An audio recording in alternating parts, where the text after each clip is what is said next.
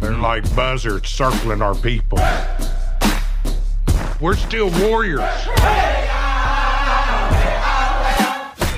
Hi, welcome to Bond Squad Matinee, episode number 12. I'm your host and master of ceremony, Tanner Richard Kraft, and with me I have... Hi, I'm Austin Zwiebelman. And for the first time since, now correct me if I'm wrong, since Catch Me If You Can, it's the Tanner and Austin show. It's going to be a classic episode of the Austin and Tanner show, just like our early episode on Judas and the Black Messiah, which is currently sitting pretty at a whopping 93 views. We're talking about something really heavy today, just like we were then. People love it when we talk about heavy subjects. That's why our episodes about Top Gun Maverick and Catch Me If You Can got so many views.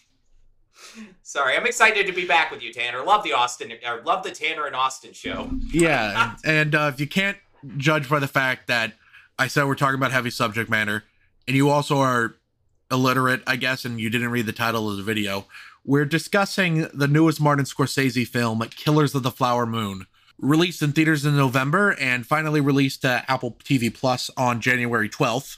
It's, we're not going to have a warm-up question. We're not going to have thoughts on the movie overall, though maybe we will. I don't know. I think since it's just Austin and I, and given the subject matter, we both thought it would probably be best to just launch into it. So, Austin, you have something to say?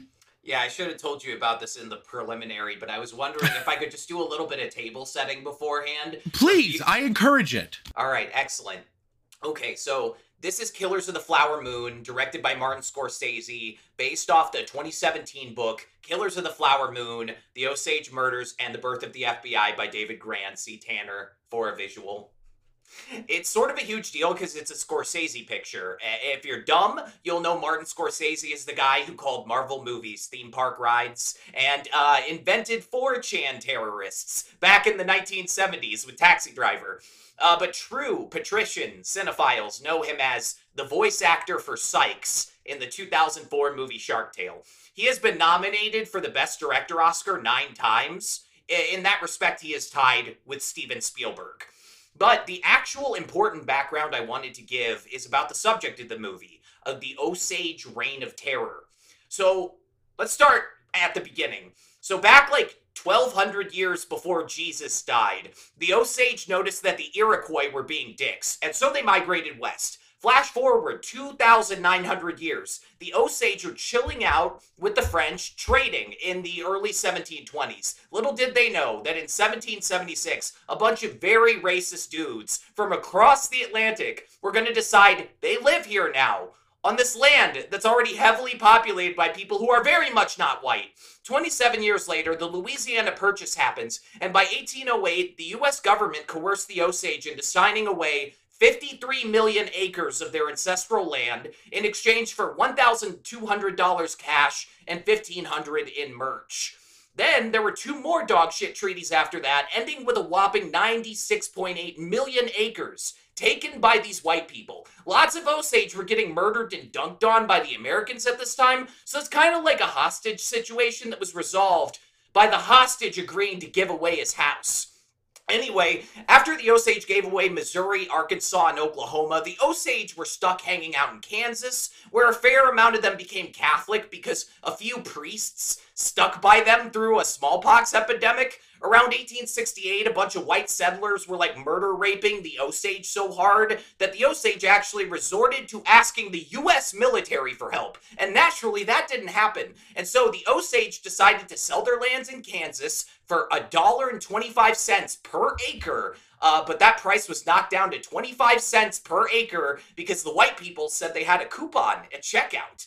So after this, the Osage purchased their forever home, a 1.5 million acre reservation in north central Oklahoma. The land was dog shit, and 50% of the Osage died, mostly from starvation. But on the bright side, the Osage retained mineral rights on this land because they literally bought the place from the U.S. government, which is not normally how that went down. So in 1894, when somebody discovered there was a metric fuckload of oil hidden beneath this barren, shitty land, things actually started to look up for the Osage. The Osage allowed people to, like, lease their land and drill the oil, but they had to pay the Osage royalties. Every member of the Osage Nation was given a share of the Osage mineral estate, known as a headright, with 2,229 shares dealt out in total. The annual total payout for one headright in 1924 was $12,000, which is $200,000 in 2024 money. The Osage became the richest people per capita on the face of the planet. The U.S. government, who, mind you, had spent the last 145 years hoping to genocide the Native Americans, threw up their hands and said, wait, that's illegal. In 1921, Congress passed a law where the Osage required a guardian to spend their own money unless they were less than 49% Osage by blood. These guardians were either random white dudes appointed by white courts or white people that the Osage married. This created a system where the Osage often had to marry white people so they could get permission to spend their own money, and the white people in this equation stood to make a shitload of money inheriting that family's headrights when, let's say, something bad happened. And all this amounted to a statewide conspiracy to befriend and then murder Osage people. Some of the murderers privately called it the Indian business. Thank you for your patience, Tanner. I'm done. And that part of the how a lot of the Osage people needed to marry white people in order to get access to their money, I think is especially crucial for this movie, because I love this movie. I gave it 5 stars on Letterboxd. That does seem to be a detail that the movie it does address it, but it doesn't address it very explicitly. So I've noticed some people have been missing that detail, and I think it's crucial to understanding the movie. Because at the core of this movie, to me, the absolute core of this movie is, while it is about the murders, the primary lens it is explored through, unlike the book in which it is primarily explored through the lens of Tom White and the creation of the FBI, this one is primarily explored through the relationship of Ernest Burkhart and Molly Burkhart, aka Leonardo DiCaprio and Lily Gladstone. Yeah, the character who was talked about the least in the book, Ernest Burkhart, I had the pleasure of listening to the whole audiobook over the last couple of days, and it had to be a lot of work to do this from Ernest's perspective, just to connect that web and tell this like it's a normal narrative and everything. Also, yeah, controversial decision, because Scorsese, he's kind of like, his career has been stuff like Taxi Driver, Goodfellas, where he makes these movies that are sometimes controversial because they're kind of like glorifying the bad guys, whereas this is a slightly different spin on that, more akin to The Irishman, where it's not glorifying the bad guys at all, but you're stuck with them the whole time. Yeah, late period Scorsese makes these movies, these long fucking movies, when you're stuck with him, when you're stuck with these abhorrent people, and there's no glamour to it. The Irishman, Robert De Niro's character loses everything, loses his family, loses everyone that loves him, goes to prison, goes home. He becomes a shell of a human being. And in this movie, our main character, the Leonardo DiCaprio character, how do I phrase this? Is a moron? Just absolute fucking salt of the earth, redneck idiot trash. I didn't know if I even liked the performance. It's a very consistent performance, so I understand on like a technical level, he's doing what he's supposed to be doing. I think I just hate the character so much. It's an odd position for a movie to put you in. You're stuck with this guy who's very insufferable. And it's also this really interesting commentary on, like, yeah, the banality of evil. Because he's being evil for very stupid reasons. Like, off the charts levels of evil. Like, kill his own family evil. And he'll have these lines like, I like money, you know? Like, he's... excuse me, I want to make sure we get that right. It's, well, I do like that money, sir.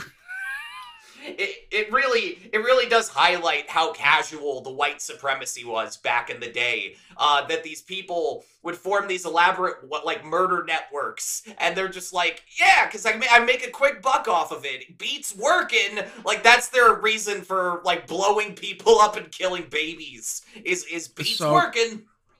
While Ernest Burkhart's character is a abhorrent, evil, irredeemable human being. Mm-hmm. I think where Leonardo DiCaprio's strength shines is that, at least for me, the entire time, you are screaming at the screen, begging, please, Ernest, do the right thing.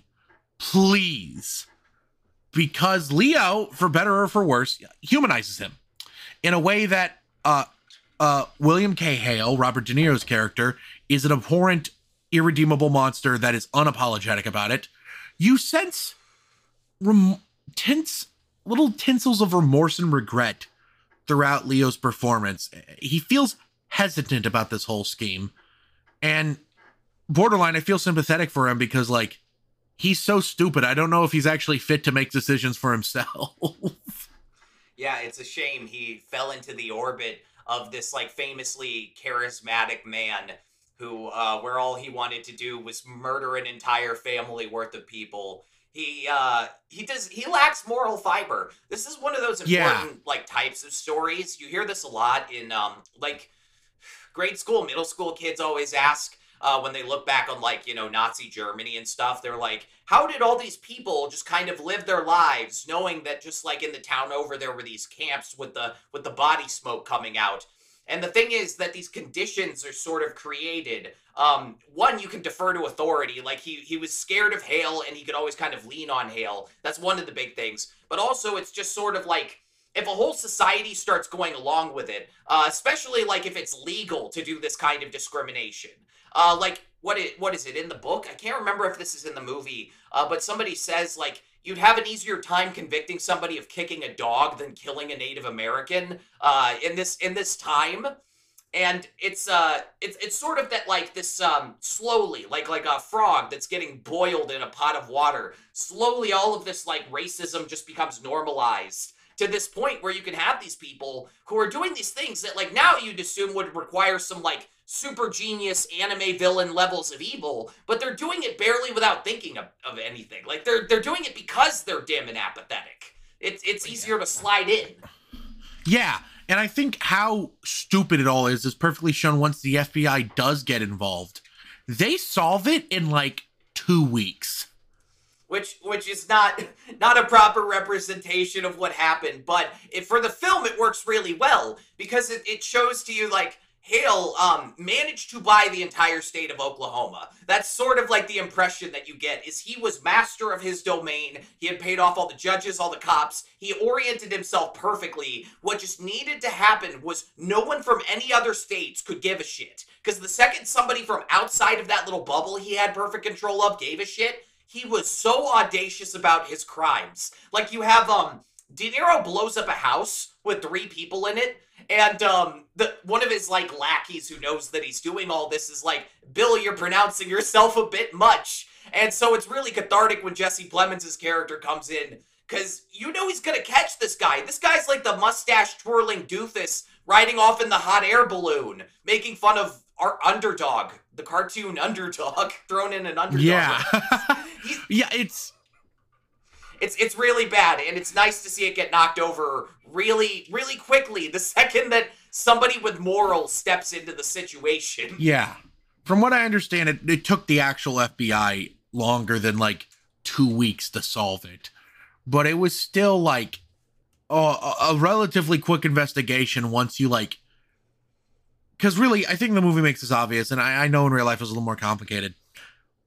All someone had to do was fucking look. Because of what you said. They weren't really hiding it that well to begin with. All anybody had to do was fucking look. Yeah. A lot of people were able to do their crimes in plain sight because it was this group that the U.S. had been trying to genocide off the map who suddenly struck rich. So in that very particular kind of environment, it's easy to topple these, you know, like just do a bunch of, you know, hate crimes. No one's gonna, like, stop you. No one's gonna look too hard. What is it? This movie reminds me a lot of The Irishman, because it's also 3.5 hours. It doesn't have any of that, like, Goodfellas era flashy camera work. And for me, it flies by. This and The Irishman both fly by for me. That stated, it is carefully engineered to bum you out. All the violence is really matter of fact. The villains aren't portrayed as cool people with redeeming qualities. I think Lily Gladstone does an incredible job of making you feel like you're actually watching this horrible bullshit happen to a real person right in front of you.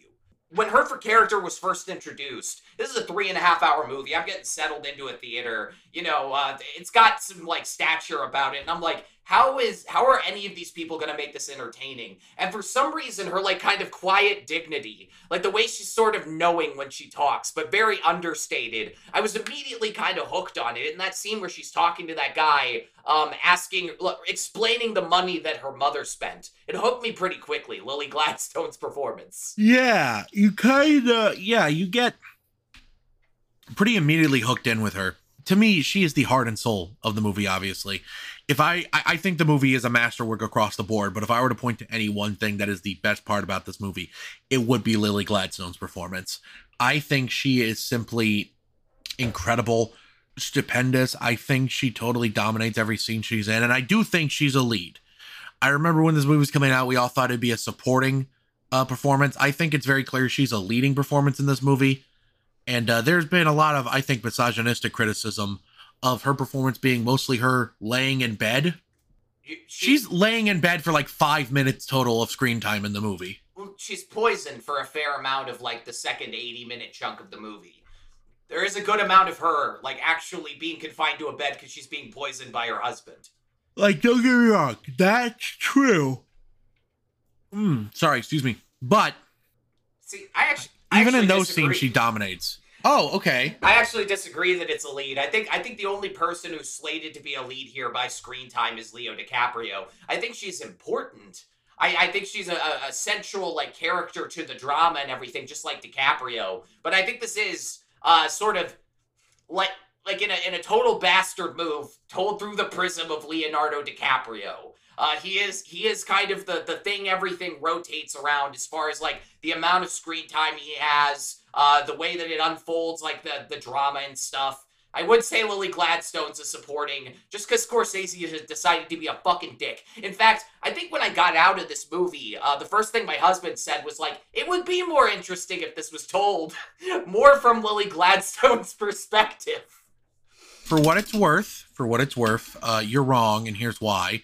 When the Oscar nominations are announced tomorrow, she will be nominated in leading actress. That's fair. Now, I gotta say this. I'd be lying if I said I was excited to revisit this one. For the show, it's so heavy. Watch number 2 for me. I saw it in theaters right when it came out. This is watch number 2. Killers is a tough pill to swallow, partially because the movie spends like 80 minutes in the middle just making you watch bad guys get away with murder over and over again. But I guess it's all worthwhile because wallowing in all that misery makes it really gratifying when the FBI shows up. In one of the year's most inspired casting decisions, Jesse Plemons, known for playing a terrifying psychos in movies such as Date Night, Breaking Bad, the trailer for Civil War, and Killers of the Flower Moon. Killers of the Flower Moon takes all this intimidating freak energy that he's putting off, and it says, we're gonna let this dude loose on some bad guys. Watch out. Here he comes. Like, it's nice to see that kind of reversal, where Jesse Plemons is just like the fucking, Sean Connery in that one crime movie Brian De Palma made. He's a super cop. Yeah, no, literally.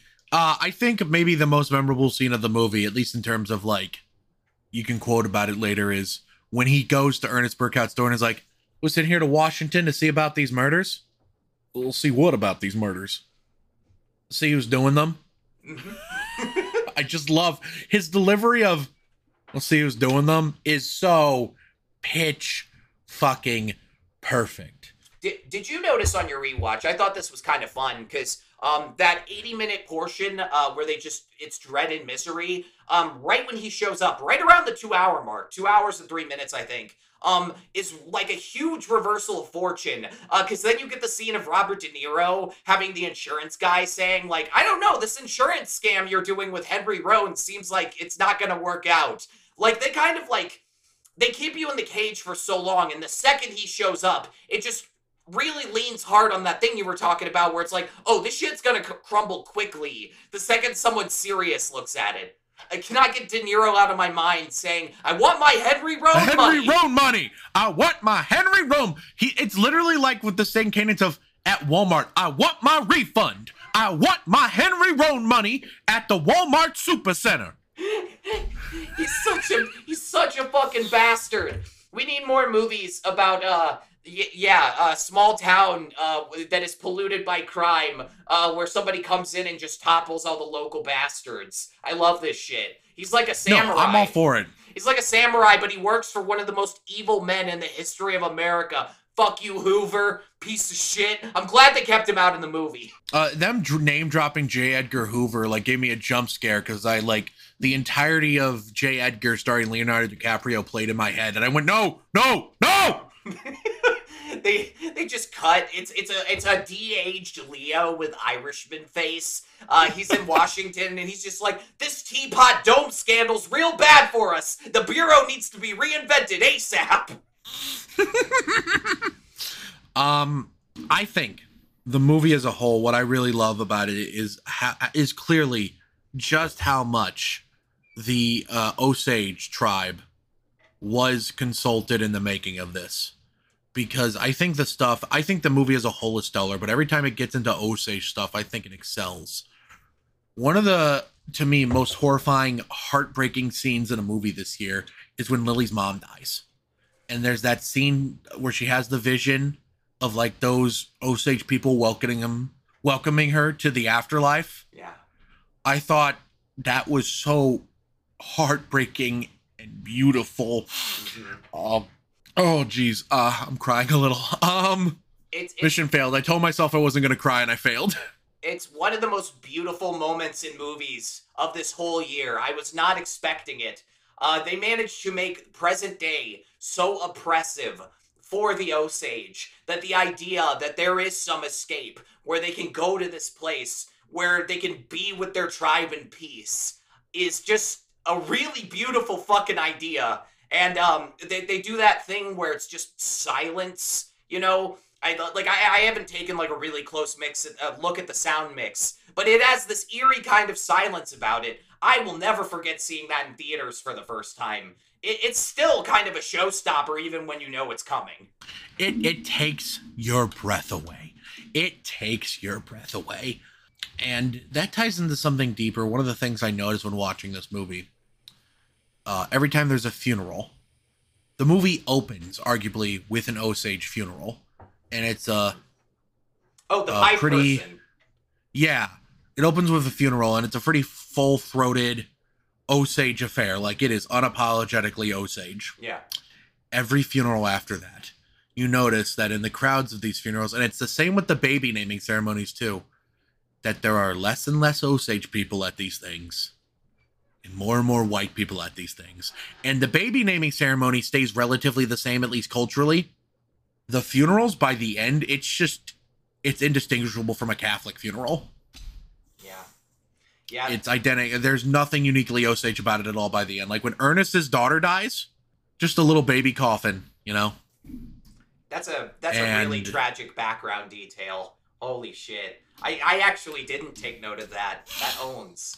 Yeah, no, it's something I noticed that in my first viewing, and you noticed it even more in your second viewing, at least for me, was how much the white people infiltrate every walk of life, specifically because Hale, listen, even though he was making it absurdly obvious what he was doing, it wasn't obvious because he was stupid. It was obvious because he correctly realized that, again, as long as nobody serious took a look, that he would face no consequences. Mm-hmm. That it would be impossible for him to face consequences. He was so flippant about it that he basically ingrained himself with the Osage people. There's this scene in the movie where the Osage tribe has a meeting and it's like, these white folks, they are killing us for our money.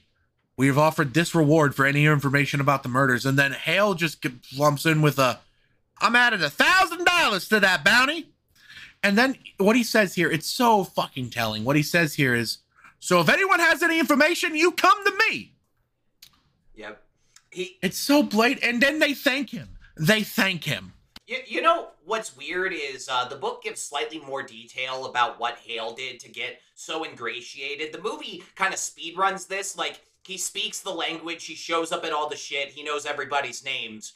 In real life, Hale, I think what happened was he got rich before the Osage got rich, and so he paid for certain things in town that were important, like hospitals and schools, because he just made money slightly before they did, I think.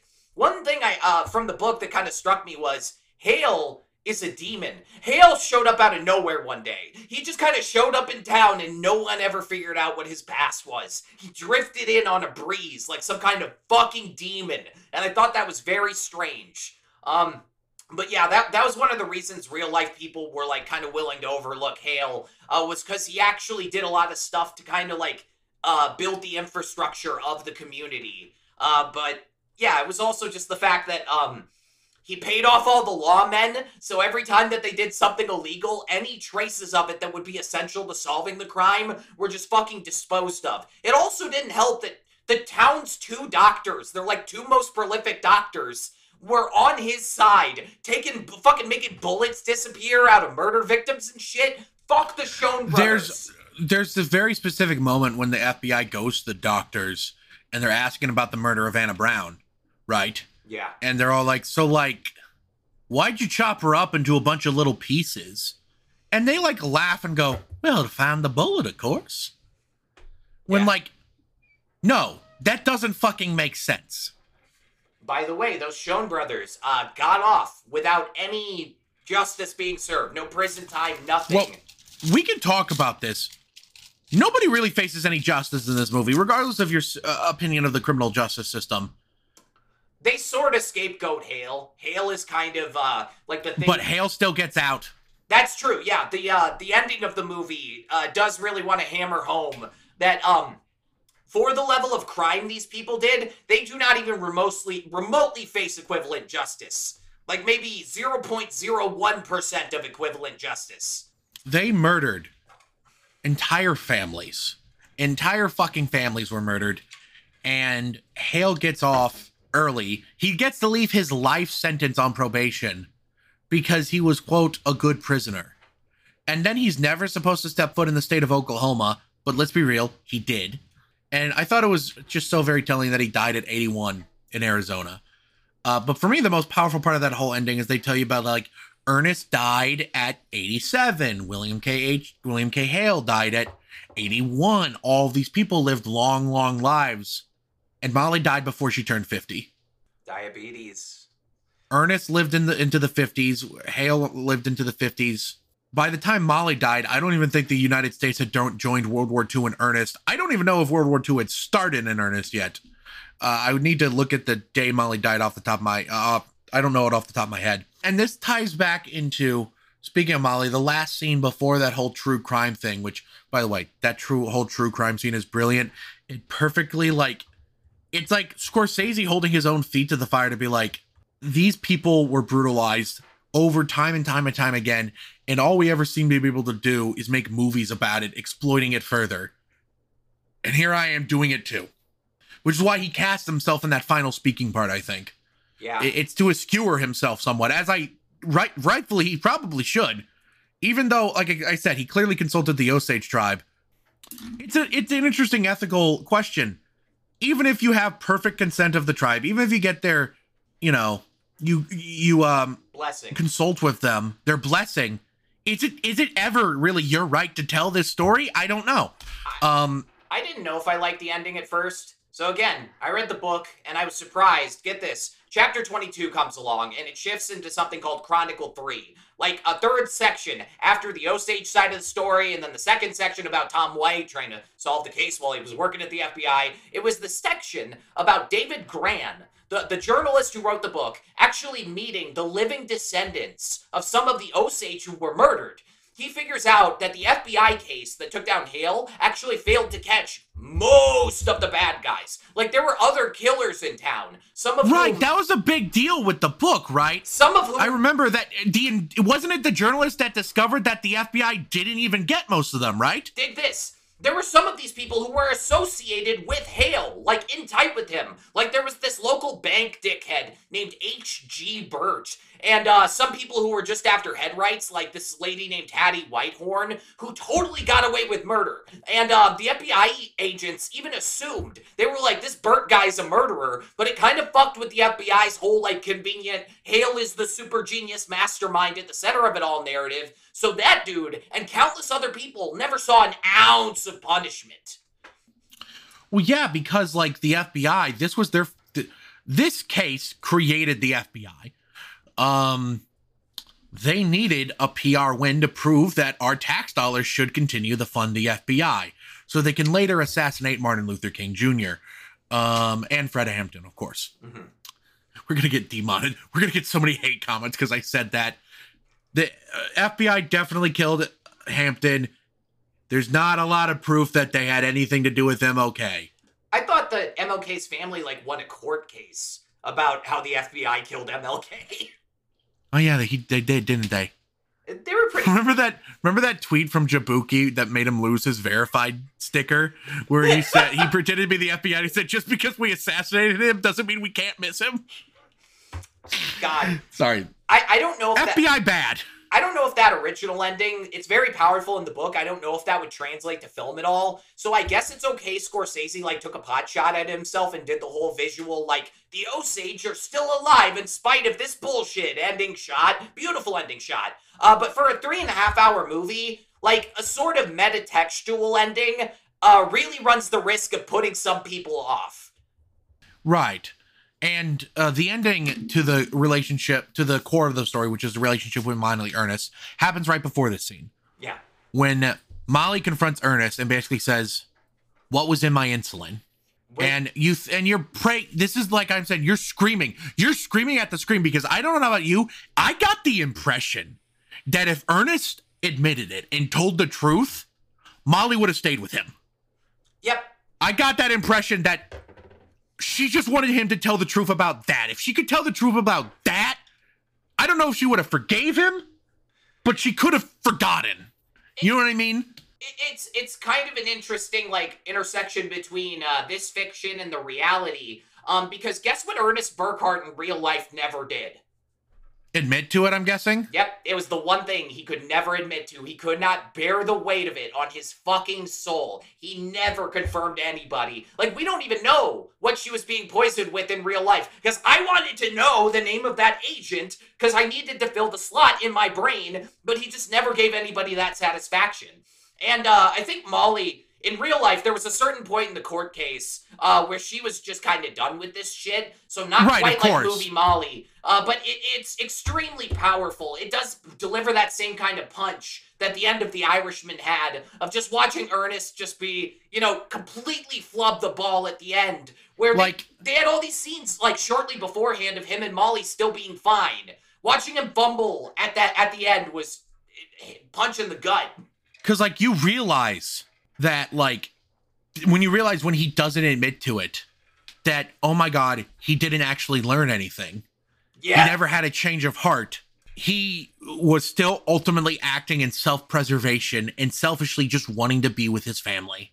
Because that's the big question for a lot of the movie is, does he really love Molly above all? And I get the impression that in Ernest's heart of hearts, at least in the movie, he did love Molly. He's just, like, and this is controversial to say, how can you love someone and murder their entire family? It's the banality of evil, I guess. Oh, it's not my wife. It's different. Oh, it's not my wife. It's her friend. Oh, it's not my wife. It's her mother that's old and was going to die soon anyway.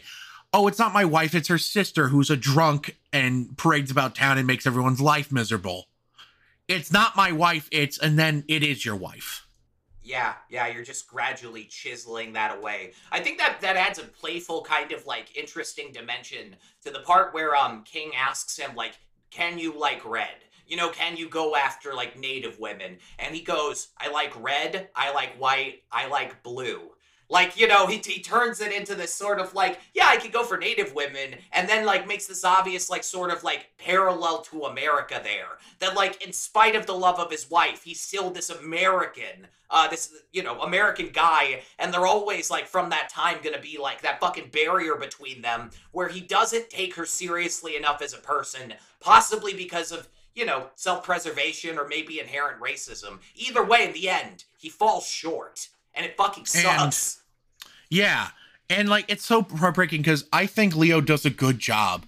Now, obviously, again, this is part of people's problems with the movie. Why would she ever marry Ernest in the first place? One, she needed to in order to get her money. Boom. But number two, I think Leo does a good job. You see the charmingness of Ernest. You know? Like that part where he's like, I don't know what you just said, but it must have been Indian for handsome devil. And then she laughs her ass off, which, fun fact, real laugh. Leo improvised that line that is Lily Gladstone actually laughing. Here, somebody out there, I'm commissioning this. Just do it for free for me, please. Just get the Killers of the Flower Moon poster, take out the text, and replace it with the importance of being earnest. Please. I'm glad that you just realized that. Like, it took me saying Ernest 20 times until I went, oh, hey. I know this one.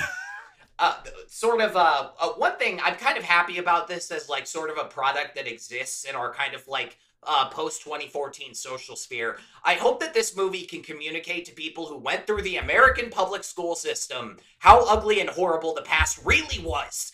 In this film, they show newsreel footage from the 1921 Tulsa Race Massacre, where, like, one of the wealthiest black communities in the United States was firebombed out of existence by a white lynch mob. They show that because it obviously parallels this situation in Oklahoma where white people decided to form the fucking Illuminati instead of just letting Native Americans live prosperous, happy lives. And this same group of plutocratic assholes, high-level bankers, politicians, judges, donors, are still hard at work making sure shit like this does not end up anywhere near high school textbooks. They want you to look at disenfranchised people on the evening news and think they ended up this way because those people are lazy and made bad choices, and not realize the truth is that they were forced into that position over decades by devious schemes.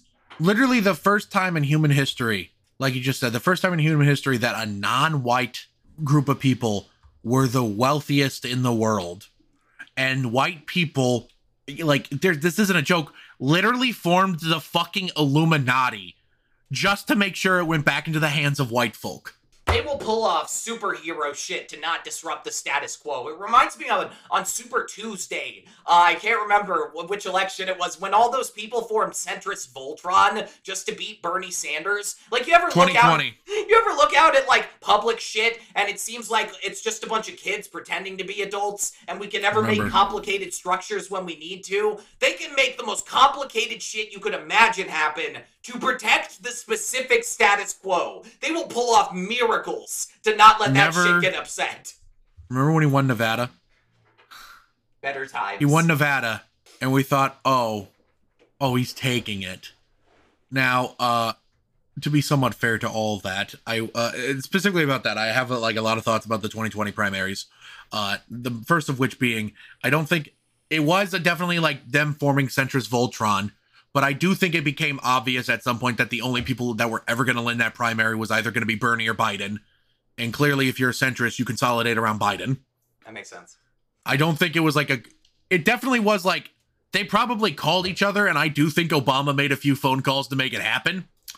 But I don't think it was anything more grand than that. Number two, it is partially the Bernie campaign's fault for their entire campaign strategy to be relying upon being the only good leftist voice. Like, basically being, like, the entire campaign relied upon Biden, Pete, Klobuchar, everyone fighting for the centrist vote while he got the left-wing vote by himself. That's what his strategy relied on. That's a bad strategy. That is a bad campaign strategy, which is why they were able to consolidate around Biden like that. That's not what this movie's about, though. An entire statewide conspiracy to befriend and bump off the Osage. So yeah, to kind of close out the first half, Martin Scorsese has delivered us yet another meditation on bad people doing horrible things. And I've almost got the sense that this 81-year-old Catholic man is trying to atone for something. Long gone are the days of him winning the Golden Palm for a movie about a 4chan terrorist. This is his second film in a row about the banality of evil with an utterly punishing runtime. And frankly, I think he's choosing his battles kind of perfectly. What happened to the natives is the original sin of the United States. If we all did something for the natives in our lifetime, this country would be significantly less cursed. So props to him. I hope his soul knows peace. And mad respect for being so technically savvy about the end product. It helps a lot when important films are also good, because then more people want to actually learn the lesson. Back to you, Tanner. I couldn't have said it better myself. So with that, we're going to take a brief commercial break just so we can get money. I do love that money. I do love that money, sir. I do love that money. Welcome back from that brief commercial break for another ad. You see that shit? You see that color shit? Moviepalette.com. Go to it, add it to your cart. When you go to checkout, you can enter the code SQUAD15 to save 15% or more on cart. God, I'm so tired. I'm tired, boss. How do I keep making the mistake? You save 50% on your order. You call Geico to save 50% on car insurance. Let's talk about something interesting about this movie that I want to point out. The ages of Leonardo DiCaprio and Robert De Niro do not match the characters they're playing. Yeah, Leonardo DiCaprio's character just got back from World War I. Robert De Niro's character is supposed to be 45, which is younger than what Leo is in real life, I'm pretty sure. Listen, lots of 50-year-olds with beer guts fought in World War I, okay? That's true. I just throw that out there, but I think that's another thing to keep in mind about like how interesting of a story this all is. In real life, Molly was 10 years older than Ernest, while in this reality, she's 12 years younger than Leonardo DiCaprio. There's one thing I'm pretty sure they had to cut from the movie because of Robert De Niro's age. This was kind of one of those like crazy things from the book that got left out of the movie. It was said that, you know how Anna's discovered to be pregnant? It's kind of a sad moment in the movie. Yeah, it's heartbreaking. And it's one of Lily's best moments in the movie. She is my favorite leading performance by an actress all year, by the way. I just want to throw that out there. She was thinking of retiring from acting, and then she got an email being like, hey, get on a Zoom meeting with Marty. She was thinking of changing careers. My fucking heart! Oh my god, that's beautiful! I hope she never retires until she's old and wants to. She's such a good actress. But the moment where she finds out that she was pregnant is so heartbreaking. So, there's some talk in the book about whose baby she was pregnant with was King Hale's. She was having an affair with King Hale, like sleeping with him. The movie does not go over that at all. King Hale got his own baby killed. Mind you. Well, they mildly touch upon it in the movie, I feel like, when Leo tells De Niro she was pregnant. I swear to God, Hale goes, I would have sworn I noticed this time. He asked if it was his. I swear to God he did. I don't remember it being touched on in the movie, but it is one of those details from real life where, big if true, adds a lot to the horror. Mind you, I think this was one of those things that was like passed down as a family secret, so there's no way to fucking verify that this was actually what happened. But these are from the families involved, so there's a huge possibility that King Hale murdered his own son before he was in the womb. Oh my fucking, that's horrifying. It's bad. They could have done it, and they could have done it. De Niro did just get someone pregnant. Holy shit. Holy shit. Oh so, no. I'm having flashbacks to the Golden Globes. Joe Coy. Hey, Barbie, boobs, right? Oppenheimer's really long. Hey. My career is over. Speaking of award shows, let's discuss why this film is going to win 0 Oscars. It's not its fault. It's legitimate. It's like it got unlucky twice now. Scorsese's got an unlucky 2 times in a row. Last time there was the cultural phenomenon that was Parasite, and with the only American movie standing a real chance was the brilliant on a technical level 1917. This time it's going to be Christopher Nolan is being basically ordained by God to win the Oscar. And God forbid we can't let Barbie go home empty-handed. So, if this was directed by Alejandro Gonzalez Iñárritu, Leo would win the Oscar. He's only allowed to win Oscars when Iñárritu fucking directs. Another reason is, I think the real reason is that Killers made like $156 million worldwide. It didn't even make its production budget back. Meanwhile, you've got fucking Oppenheimer over there, which has to be really tempting for the Academy. Like, the Academy crowd has been wanting to bridge that whole popular movies versus artsy acclaimed movies for, like, years. And they sort of got that with Everything Everywhere. The Academy doesn't want to look like they live in ivory towers. They go to bed every night hoping there's a critically acclaimed movie that also sets the box office on fire. And they got one with Oppenheimer. Ooh, gigantic cinematic event. Yeah, so I feel really terrible for this film. Like Scorsese, 2 times in a row, made these $200 million historical epics, and he's just getting fucked. It's kind of sad. But anyway, I can't wait for Anatomy of a Fall to win Best Picture at the next year's Academy Awards. I would literally shoot myself. Why have the Golden Palm winners been lacking as of late? Fucking Triangle of Sadness, same kind of feeling from me. Triangle of Sadness was easily my least favorite of the Best Picture nominees last year. And I liked it fine, but... If you look at this from a rationing perspective, Scorsese got his statues in 2007 when he won Best Director and Best Picture for The Departed. So he'll die fine. He'll die happy if he doesn't win any more trophies. Maybe Nolan gets his trophy this year. Who knows? I do think it's Nolan's year to lose, quite frankly. Not just because Oppenheimer is this perfect mix of everyone in America saw it, and also it's a massive, like, it is Christopher Nolan's highest grossing movie that doesn't have Batman in it. Holy shit. That's big. That's big. It grossed more than Interstellar. And fucking everybody saw Interstellar. Oppie sweep. A 3-hour biopic made more money than Interstellar.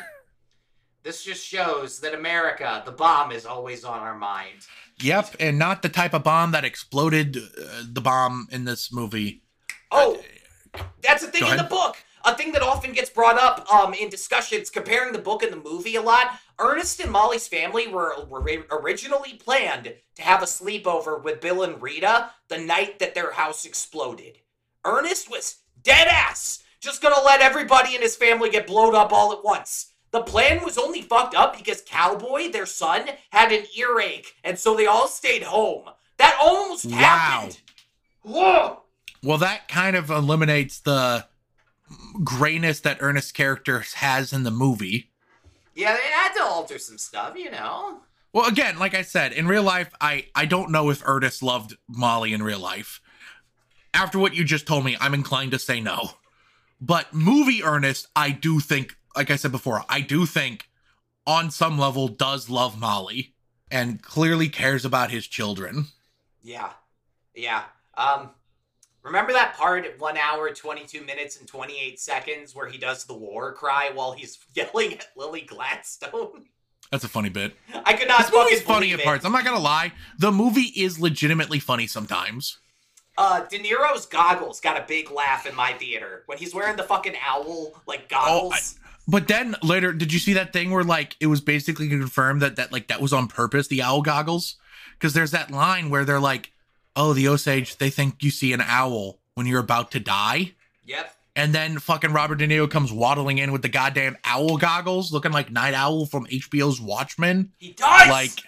And what is it? In the book, the first sentence describing Hale is that he was an owl-faced man. So they kind of set that up for you too. Like the first thing they say about Hale in the book. So, good CGI owl in this.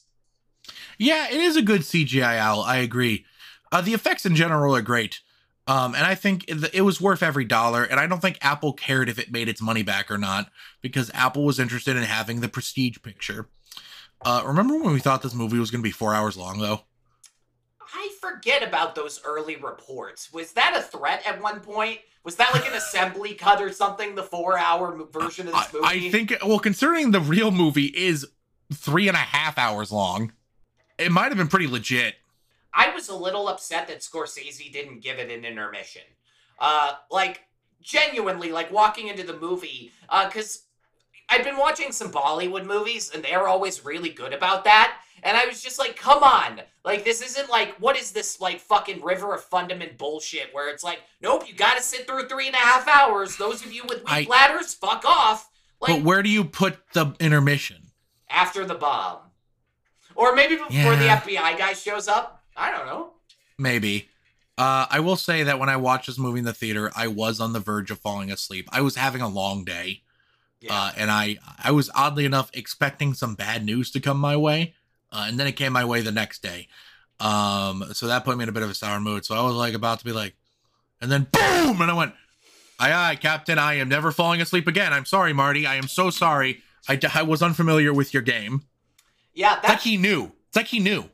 That bomb was fucking loud in the theater. And believe it or not, when you see Rita dead, looking like an angel, just sitting there like untouched by the bomb, that was actually how she was in real life. I thought that was a weird detail.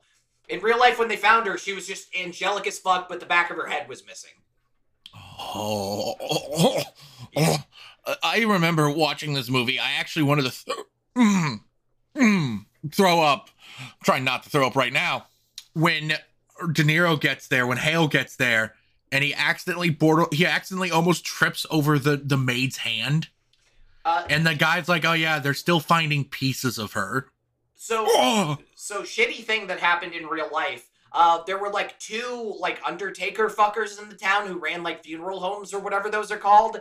And one guy actually bundled up all the pieces they found and tried to charge her family for a normal like funeral. Because he gathered a bunch of her pieces and shit. It sucked ass. It sucked fucking shit. Fuck that guy. Reminds me of that scene that kind of shows how empty-headed Ernest is when he's yelling at the funeral home director for, like, charging full price for a coffin. Well, sort of. In the book, it's deliberated on better. The funeral people actually did charge Osage prices.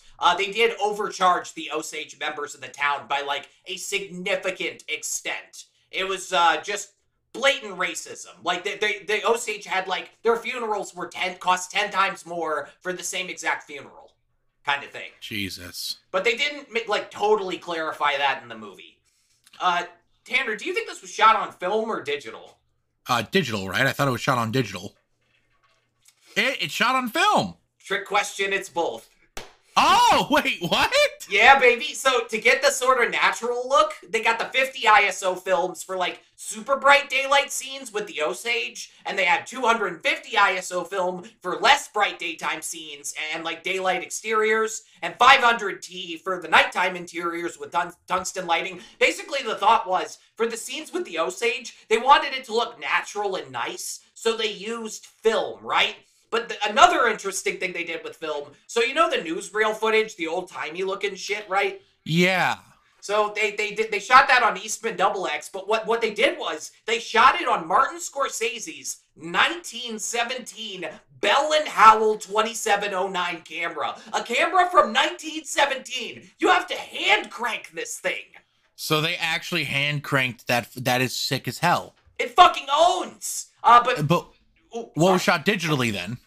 For the low light scenes that take place at like the butt crack of dawn, they shot on a Venice 2, because Kodak, their most sensitive film stock they sell right now is like 500 ISO, while the Venice 2 can shoot at 3200 or 3200 ISO without having to digitally boost the signal. There were technical limitations to what they could shoot on film. There's actually a really good video about this. The channel is called In-Depth Cine, and the video is called Mixing Film and Digital, Killers of the Flower Moon. It's got cool visuals and like a breakdown of the LUTs that they used, so go check it out if this interests you. I love that video. That is fascinating. I would have assumed it was all shot on film, because to be fair, basically most of it was. They wanted that nice natural look for the Osage, and then that shitty digital look when the Europeans were there. So, let's talk about a character that I remember when the movie first came out. I didn't see it for like a week. I was busy for that week. Right. And there was a specific character whose appearance in the movie, everyone was like, this is so stupid and goofy. They're talking about Brendan Fraser's big, boisterous... The second Ernest Rurkout's about to testify, he goes, "This man is my client!" And I'm laughing, but it's only because big shot lawyers just actually acted like that. That's what they did. Lawyers are drama queens. I loved it. I couldn't believe that they waited that long to give us something that good. It was beautiful. It's just like, oh yeah, in the ninth inning or whatever, we're throwing a home run. Like, I could not believe they saved Brendan Fraser for that late in the film. Last year's Best Actor winner. You stupid boy! Like, and he had good lines too. Every line delivery was perfect.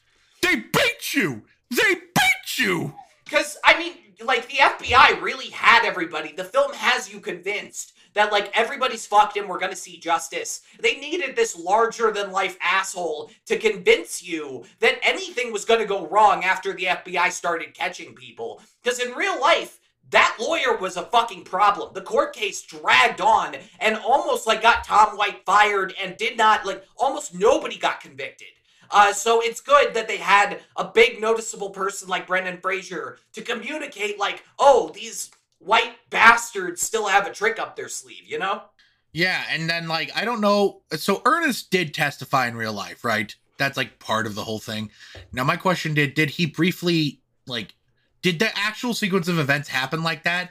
Like he was literally about to testify in court and then the lawyer started screaming at him? Yes, exactly like that. And then his daughter died. His daughter died and he decided to testify. That's how it happened in real life. Because even though I think the movie makes it very clear that his daughter did die of natural causes, I think it's interesting, at least in the movie, the thing that clearly convinces him is that he can't make himself 100% believe Hale had nothing to do with it. Yeah, and this is a huge part of, like, the generational trauma of, like, living Osage people. Because this was also during Prohibition, is so many people were poisoned. There was so much strychnine going around that a lot of, like, deaths by natural causes, like wasting disease too, could have just been poisoned. So not only do a lot of people not know who killed their ancestors, but there are a lot of people who have to worry, like, their ancestors who might have supposedly died of natural or normal causes were legitimately poisoned. Yeah. Like Molly almost was. Jesus. This movie hurts. This movie hurts you when you watch it. You feel like, you just feel shitty. Yeah, it's, like, that was what, I cannot emphasize enough how different the world was 100 years ago, and how important it is that we accurately depict how bad it used to be back then, so we don't accidentally slip into that state again. Like, the movie is so abhorrent. Like, the things that are being depicted is obviously so abhorrent, and yet from what you're telling me, it almost seems like it was more comically evil in real life. Yeah, unfortunately it was.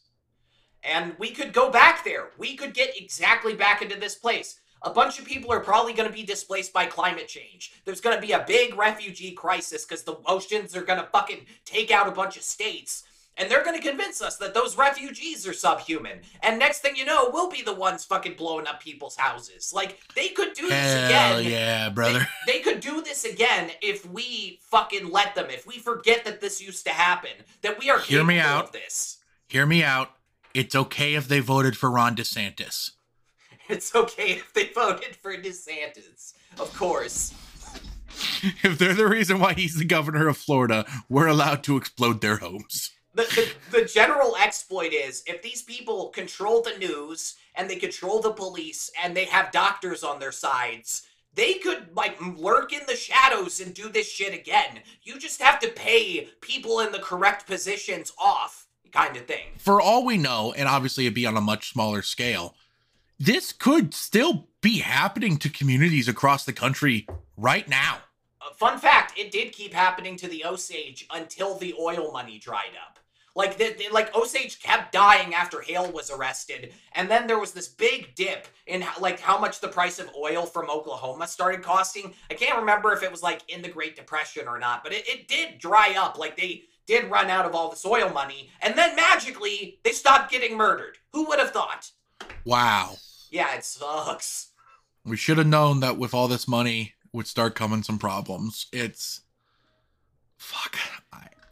I'm having trouble articulating what more I want to say. How well do you remember the promotional materials for this film? Remember the trailers were sick as hell. This is one of those movies where I think the trailers were almost forced to sell you an inaccurate representation of the film. Oh yeah, you think... These movies do not give you the impression that Ernest is the bad guy at all. No, sir. Like, my husband really locked in on the Paul Red Eagle line where he says, we're still warriors. That often gets juxtaposed with that scene of Henry Roan, like, molly-whopping Roy Bunch, and the shot of Anna firing her gun in the air. Like, yeah, you think there's going to be more fighting. Instead, no, they just keep getting murdered. the trailers create the impression this is going to be like warring mafia gangs kind of situation where like the white people land a murderous blow and then the Osage retaliate violently. I mean, they've got Stadium Powwow by Hallucination playing in trailer 1 like it's going to be this cool ass ongoing standoff, but in reality it's mostly just a film about the Osage getting completely fucked over. And like the Henry Roan thing, it's great you brought that up. We haven't really touched upon that. That's another thing that Hale was apparently repeatedly doing that we don't really talk about that much, is that he was taking out insurance policies, life insurance policies against the Osage people and then killing them. Or in the case of Henry Roan, at least for a while, just trying to lightly push him along to just eventually committing suicide until, oh shit, this guy was married to Molly. We should just get rid of this problem real quick. Yeah, I think from the book, he had done that more than once, which is a serious with how casual he was with it in the movie. Because, like, when he does it with the Henry Roan, the doctor's like, I remember the doctor goes, it's going to be hard for me to justify this one, William.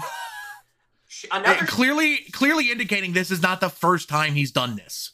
Another shocking moment in a similar vein is when Casey or whatever, the long-faced man, has his 2 Native American kids, and he takes them in. Oh my God. And asks for legal advice. Like, if I adopt these people and they die, will I get their head rights? And the guy across from him isn't a total bonehead and is like, Casey, I think that you're adopting these children just so you can murder them. Like, no, literally, Casey says that, and then the lawyer goes, Casey, you realize that saying that is indicating to me you intend to adopt and murder these children? And then Casey says it's infuriating. Not if it's illegal, and not if I don't get the money. Yeah, that guy was a huge piece of shit. That scene was fucking shocking. People did laugh in my theater, because at least, like, unlike with the Henry I giggled. Roan I couldn't help it. It was absurd. They're kids! But I'm sure that was, like, those were real-life words. I mean, you see that in the movie. Like, one of the opening scenes in the movie is, like, the mom attending to her baby. And then this guy just, like, opens the window and shoots her. You remember that? Yeah, and then he comes out and grabs the baby. Yeah, that was a fucking... That's when, like, there's a couple moments in the film where the gears shift. Like, Leo talking to that guy by the cave after they did, like, a crime thing. But that moment when that guy shot that lady out the window, my audience went from, like, quiet to quieter somehow. Like, somehow it's like you could hear a pin drop, and now you could hear the atoms moving. Somebody, like, everybody collectively, like, stopped inhaling at that moment. You can't help it, because it's so... I don't know what more I can say. It's incredibly upsetting. It's an incredibly powerful film. Like, this happened. And somehow it's only the 7th worst thing to happen to the Osage people. Let's do trivia, guys. Trivia! George Clooney wanted to direct a movie based off of this book for years before Martin got to it. Instead, George Clooney's movie this year was about a group of people that rode so hard it killed Adolf Hitler. I think that's what that movie's about, right? I don't know. The boys in the boat. God damn it. Robbie Robertson, who did the score for this movie, did a fantastic job. He clearly collaborated with the Osage people to make something faithful to their culture. This is his last bit of music he's ever done for a movie because he died 2 months before the movie came out. It's a great way to go out. Good note to go out on. This is the 3rd movie to be made about the Osage Nation murders. The FBI story, right? That The FBI story in 1959. And then in 1926, there were the tragedies of the Osage Hills, which, to put it in perspective, would be like making that Charlie Sheen 9/11 movie in 2007. Holy shit, the audacity of Hollywood. Yeah, they made a movie about this shit quick. Just to back away from trivia from this movie, I think we talked about this before. The most fascinating thing about this is that the book is the mystery and the movie's not. Yeah, it definitely takes you on a different path to discovering, like, what's going on and what the scheme is. I almost wish I had read the book first, because Scorsese did a really good job of capturing most of the interesting stuff that's in the book. The only thing that he left out was that thing about Anna being pregnant with King's kid, and there's this lawyer who gets thrown off a train. And I guess the whole third part of the book that reveals a lot of the other murderers who got away with it. But reading the book after seeing the movie, a lot of it was just me being like, yeah, I know, hurry up. Get to the point. This is the most expensive R-rated movie ever made. What? Apparently, The Irishman's official budget was only $159 million. And the only other one more expensive than The Irishman until now was the last Matrix movie at $190 million. I want my Matrix 3 money. I am shocked. I want my Matrix 4 money. I am shocked. I did not know that this was the showgirls of R-rated movies. Yeah, little did you know. Mostly, Leonardo DiCaprio got $30 million. So that's partially why. Jesse Plemons turned down Nope to do this movie. Good. He was going to be the Stephen Yeun character. For the best, because Stephen Yeun is so good in that movie. Yeah, this worked out fine. You know, I got this movie mixed up with Devil in the White City for a long time. Because Scorsese's been trying to adapt Devil in the White City since 2010. So when I heard Killers of the Flower Moon was coming out, I was like, finally! You know, that old-timey murder movie he's been trying to make. And then it was an old-timey murder movie. When somebody clarified the difference, I was like, hey, wait, that's about a murder town, not a murder house. What's going on here? Yeah. This is his first time working with John Lithgow. Cool. Which is cool. Apparently, Lithgow's been wanting to work with him for, so fucking long. Leonardo DiCaprio was spanked with a real wooden paddle at full strength by Robert De Niro for the scene where Ernest is given corporate punishment. However, he was wearing protective padding. I can't fucking believe it. Well, 30 million buys you a lot. I'm so happy. Somebody needed to spank him for what he's been fucking doing with his dating life. I'm glad De Niro hopefully knocked some sense into him. Lily Gladstone lost 30 pounds over 2 weeks during the scenes in which Molly is bedridden and poisoned by going on a strict vegan diet during filming. That's some fucking Christian Bale Marvel movie shit. Holy fuck. Yeah, that must have been extremely unpleasant. Oh my god. The sad thing is I didn't notice the weight change that much. It wasn't like a Travis Bickle is suddenly ripped moment. Probably because she's always under blankets. Also, Martin Scorsese pointed out that apparently during the radio scene, I didn't realize this at the time, when they start talking about things such as William Hale's death in 1962, that doesn't really make sense because that scene looks like it takes place in the 40s at best. Yeah, because, So it's like the modern day audience starts getting addressed. Yeah, it's interesting. It's the Lucky Strike radio hour that exists outside of time. I don't... That's a Twilight Zone episode.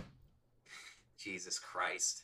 All right. Final thoughts. Go ahead, Austin. At a time when we're starting to see a deliberate push for more indigenous people in TV with stuff like Reservation Dogs, Echo, True Detective Night Country, it does feel like we're beginning the long overdue process of including this group of people who were fucking here on this land before we even showed up. And there's been such an effort by our forefathers to exterminate these people, to decimate their culture and erase them from history, that it's terribly important that we make some popular movies that shine a light on these moments in our past. It's been a popular line since this movie released at the end of October that it would be better to have native filmmakers who could be handed $200 million so they can tell stories like this. But if that person apparently doesn't exist in the Hollywood studio system yet, I think that Martin Scorsese is about as good of an alternative as you could hope for. The dark side of history of this country has to be exposed. As the final line of the book puts it, the blood cries out from the ground. I don't think I could put it better myself. Really everything he said, it's an interesting question about whether or not it's really Martin Scorsese's right to make this, but if a Native American was never going to be given this money, I'm hard-pressed to say that Marty did a bad job. Right. And Lily Gladstone for Oscar, please. And that's it for this episode of Bomb Squad Matinee. I'm not going to make any silly joke here at the end because I don't think it would feel proper given the subject matter. But thank you for listening / watching. We really appreciate it. If you're listening on any of the audio platforms we're on, go ahead, give us 5 stars. If you're watching on YouTube, how about you mosey on down over to our Patreon, throw us a couple bucks. And while you're here on YouTube, how about you go down in the comment section below and let me know. What did you think of Killers of the Flower Moon? What do you think of, have you read the book? How do you think the book compares to the movie? While you're there, click the like button so we know how much you like us. Hit the subscribe button so we know how much you love us. And hit the bell icon so you know exactly when we upload new videos. Thank you again so much for watching. Tune in next week when we talk about the newest Yorgos Lanthimos film, Poor Things, which should hopefully be a bit of a change in pace. Definitely. Thank you again for watching. We'll see you then.